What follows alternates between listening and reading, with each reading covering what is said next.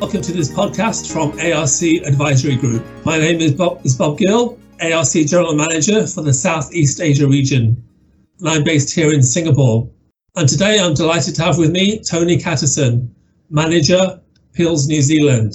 So a very warm welcome to you, Tony, and thanks for being with us here today. Thanks for having me here today, Bob.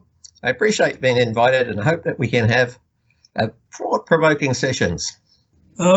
So maybe we can start this off with you telling us more about your role at Pilz and your career history in this world of machine safety. Certainly. Well, I guess my introduction to machinery safety concepts started 37 years ago when I first started my career. I joined the New Zealand Navy as a weapons electrical mechanic. A warship relies on having redundancy in all of its primary systems so it can stay in the fight should battle damage disable, say, a main electrical supply cable. Warships typically have a second way to supply energy to its primary systems.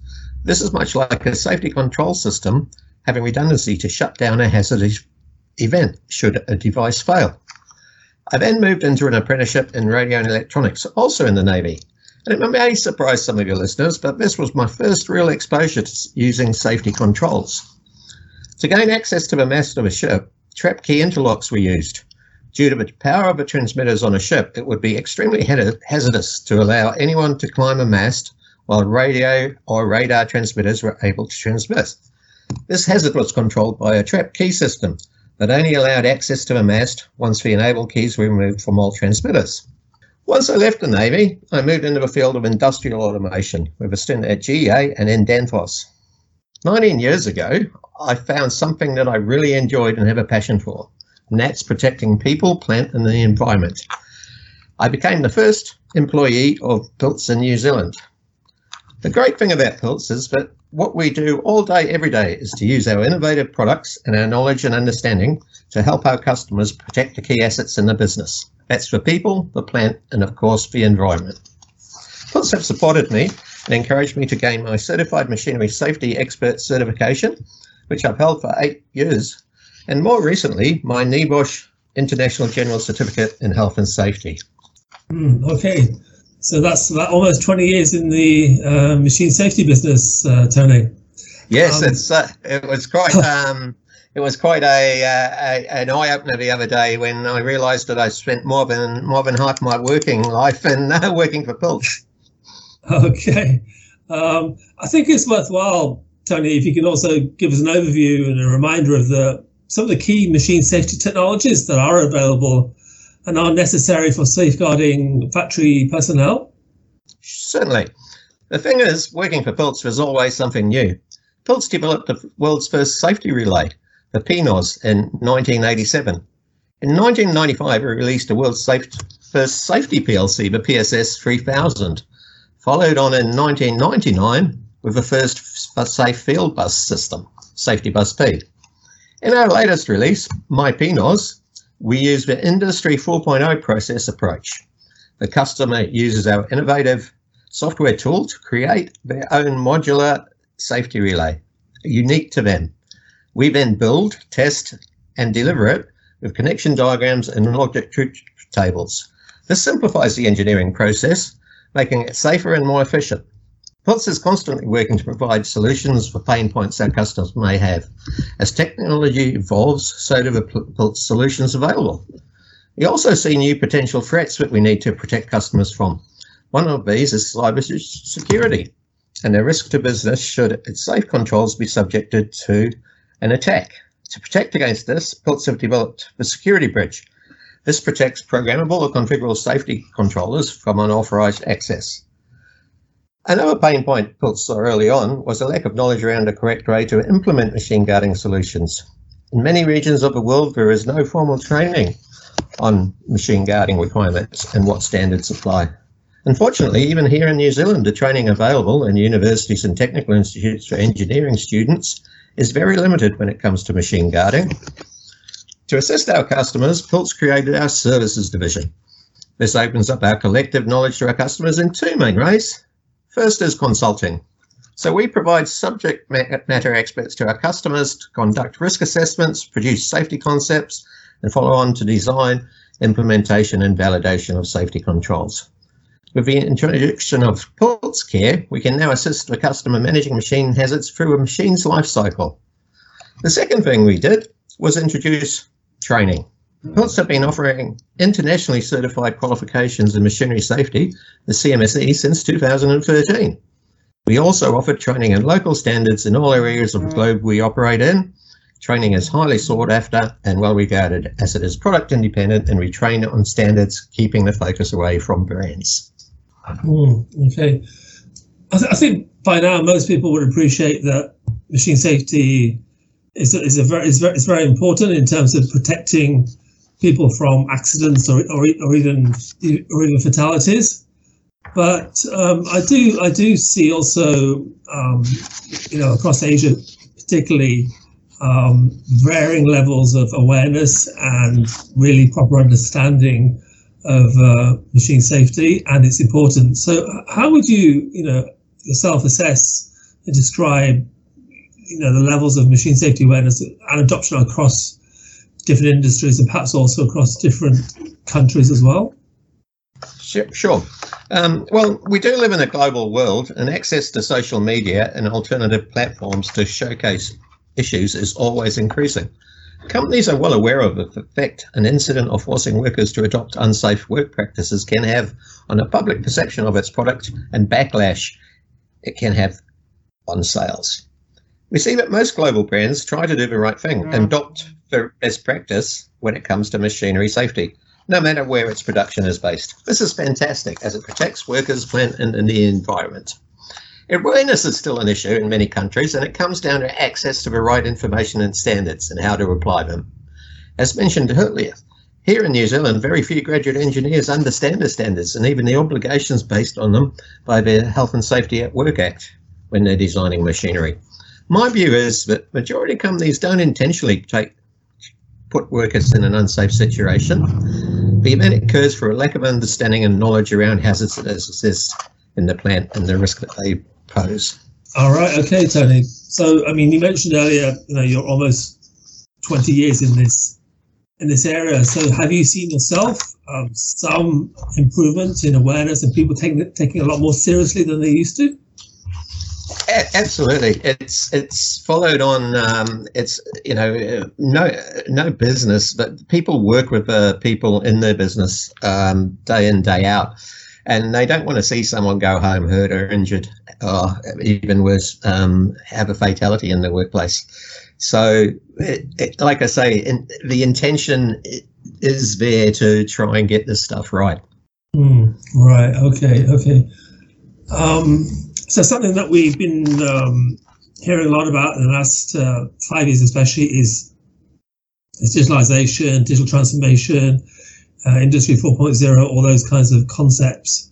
And I wonder whether, when we talk about these concepts around digital technologies, is there some relevance to machine safety here? Yeah, absolutely. And it's quite an exciting concept to me. It gives visibility on how any safeguards that have been implemented are performing and can highlight where the pain point exists. An example that comes to mind is a bypass interlock, very common in industry today. It can be that the operator has tried to improve productivity by removing the actuator from the door and placing against a sensor, something I see often. How is a company even to know this has happened, other than when it does an inspection of the safeguards?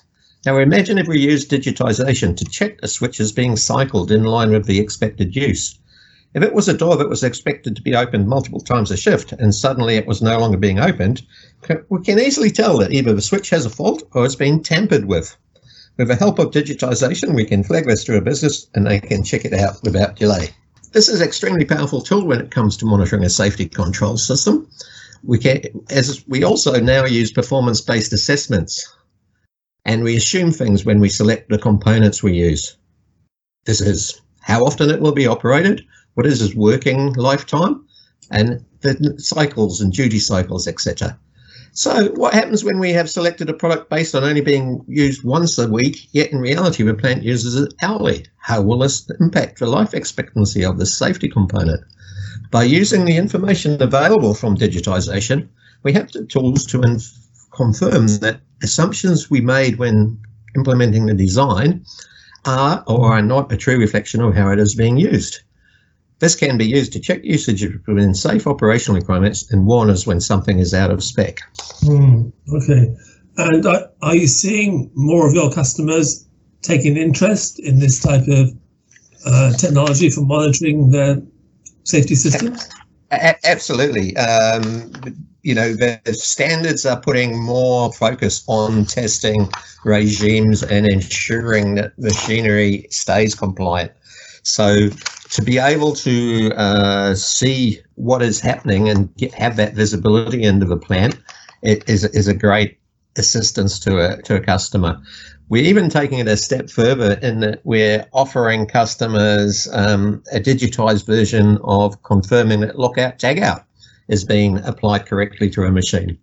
This is where the worker using it has a picture in front of him, and that picture is then he needs to use a device to take a picture of the lock in place, and only then is he authorized to go the next step in the lockout tagout process. So are these new products that you're making available from Pilz? Yes, we have the information is readily available from most of our products. It's just how we interpret it and make use of it.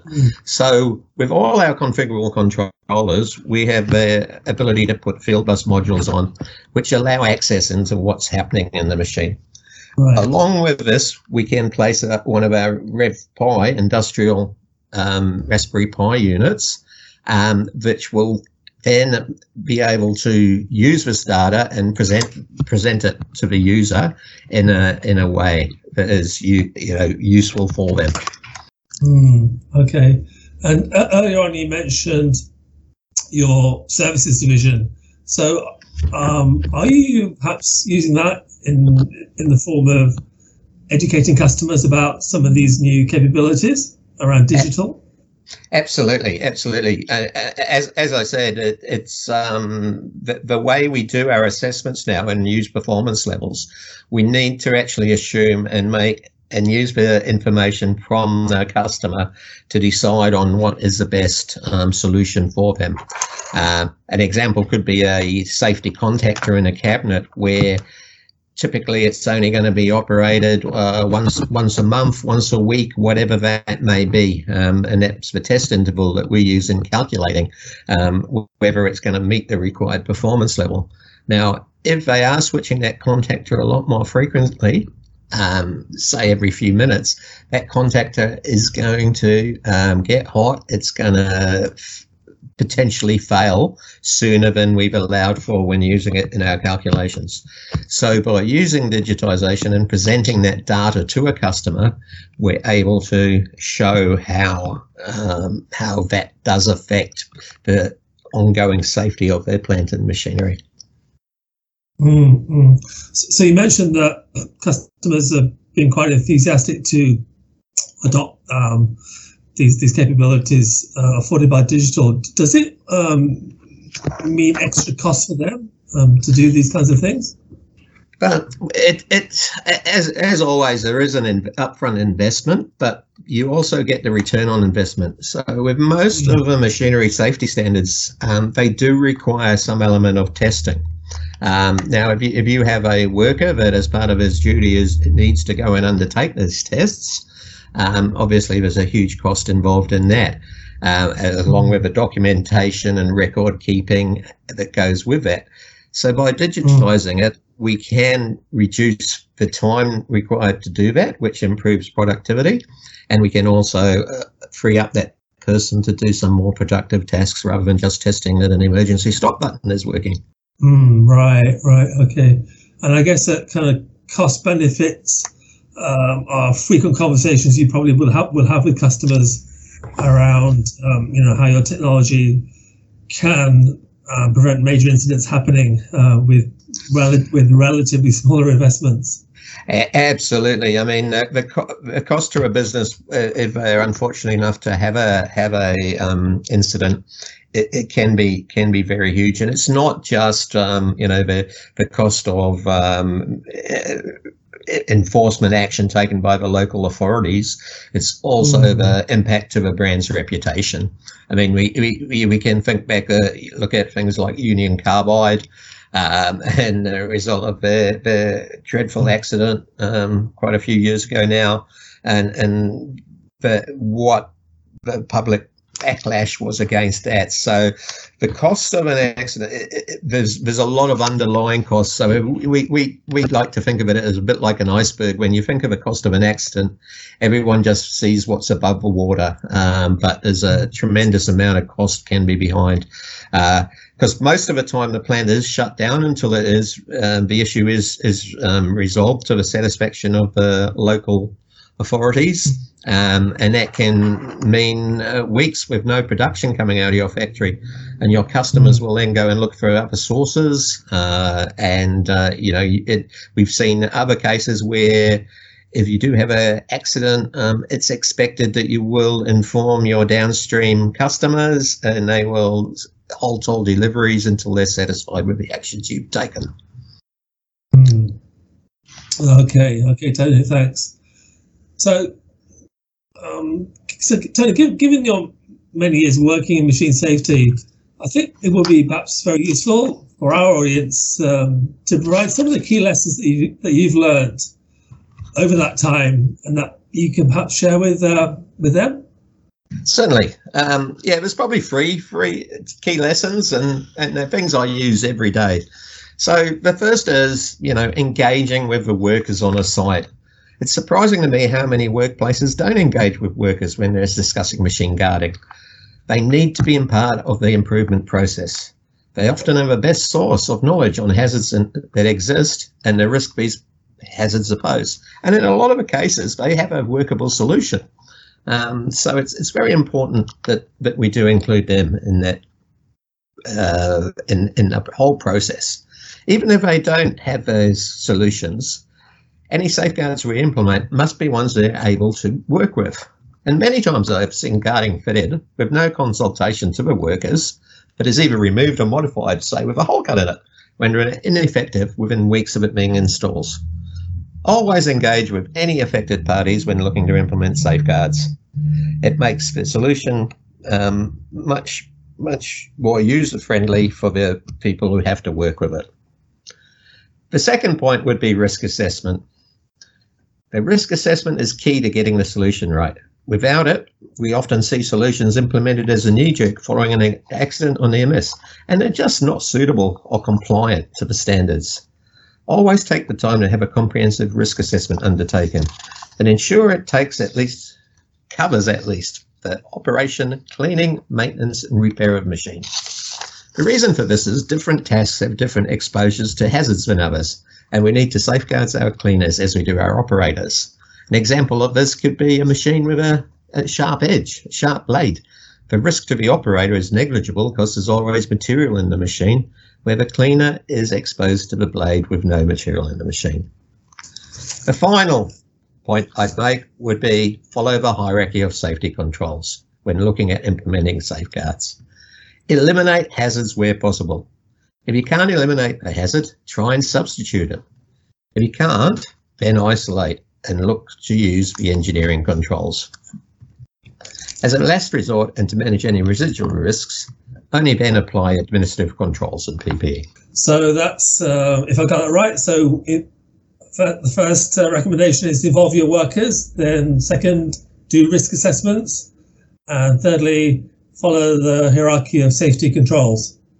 Absolutely. If people do those things, they're well on their way to getting machine guarding implemented in an effective and compliant manner. So I guess machine safety is a continuous, ongoing effort, really, isn't it, Tony? Yes, it is. Because any slight change in your plant can affect the risk assessment. Even if you relocate a machine, it may have been in a corner where the back of a machine was up against a wall. Now, if you swing that machine round to change the process, suddenly you've got operators and access from the other side of a machine. So it is very important that it is a living document. So you need to regularly reassess your risk assessments. So it does sound like you're as excited and enthusiastic about machine safety as much as you were 19 years ago. Yes, most definitely. Every day is different. We thrive on customers bringing us new challenges and working out solutions that will be effective for them, but also usable, which is a key. Okay, good. With that, I really want to thank you very much for your time today, Tony. Down there in New Zealand, it's been a very engaging conversation. Great, thank you, Bob. I've really enjoyed the chat today. Okay, and we have been talking to Tony Catterton, manager, Pills New Zealand. Do look out for future podcasts from ARC Advisory Group.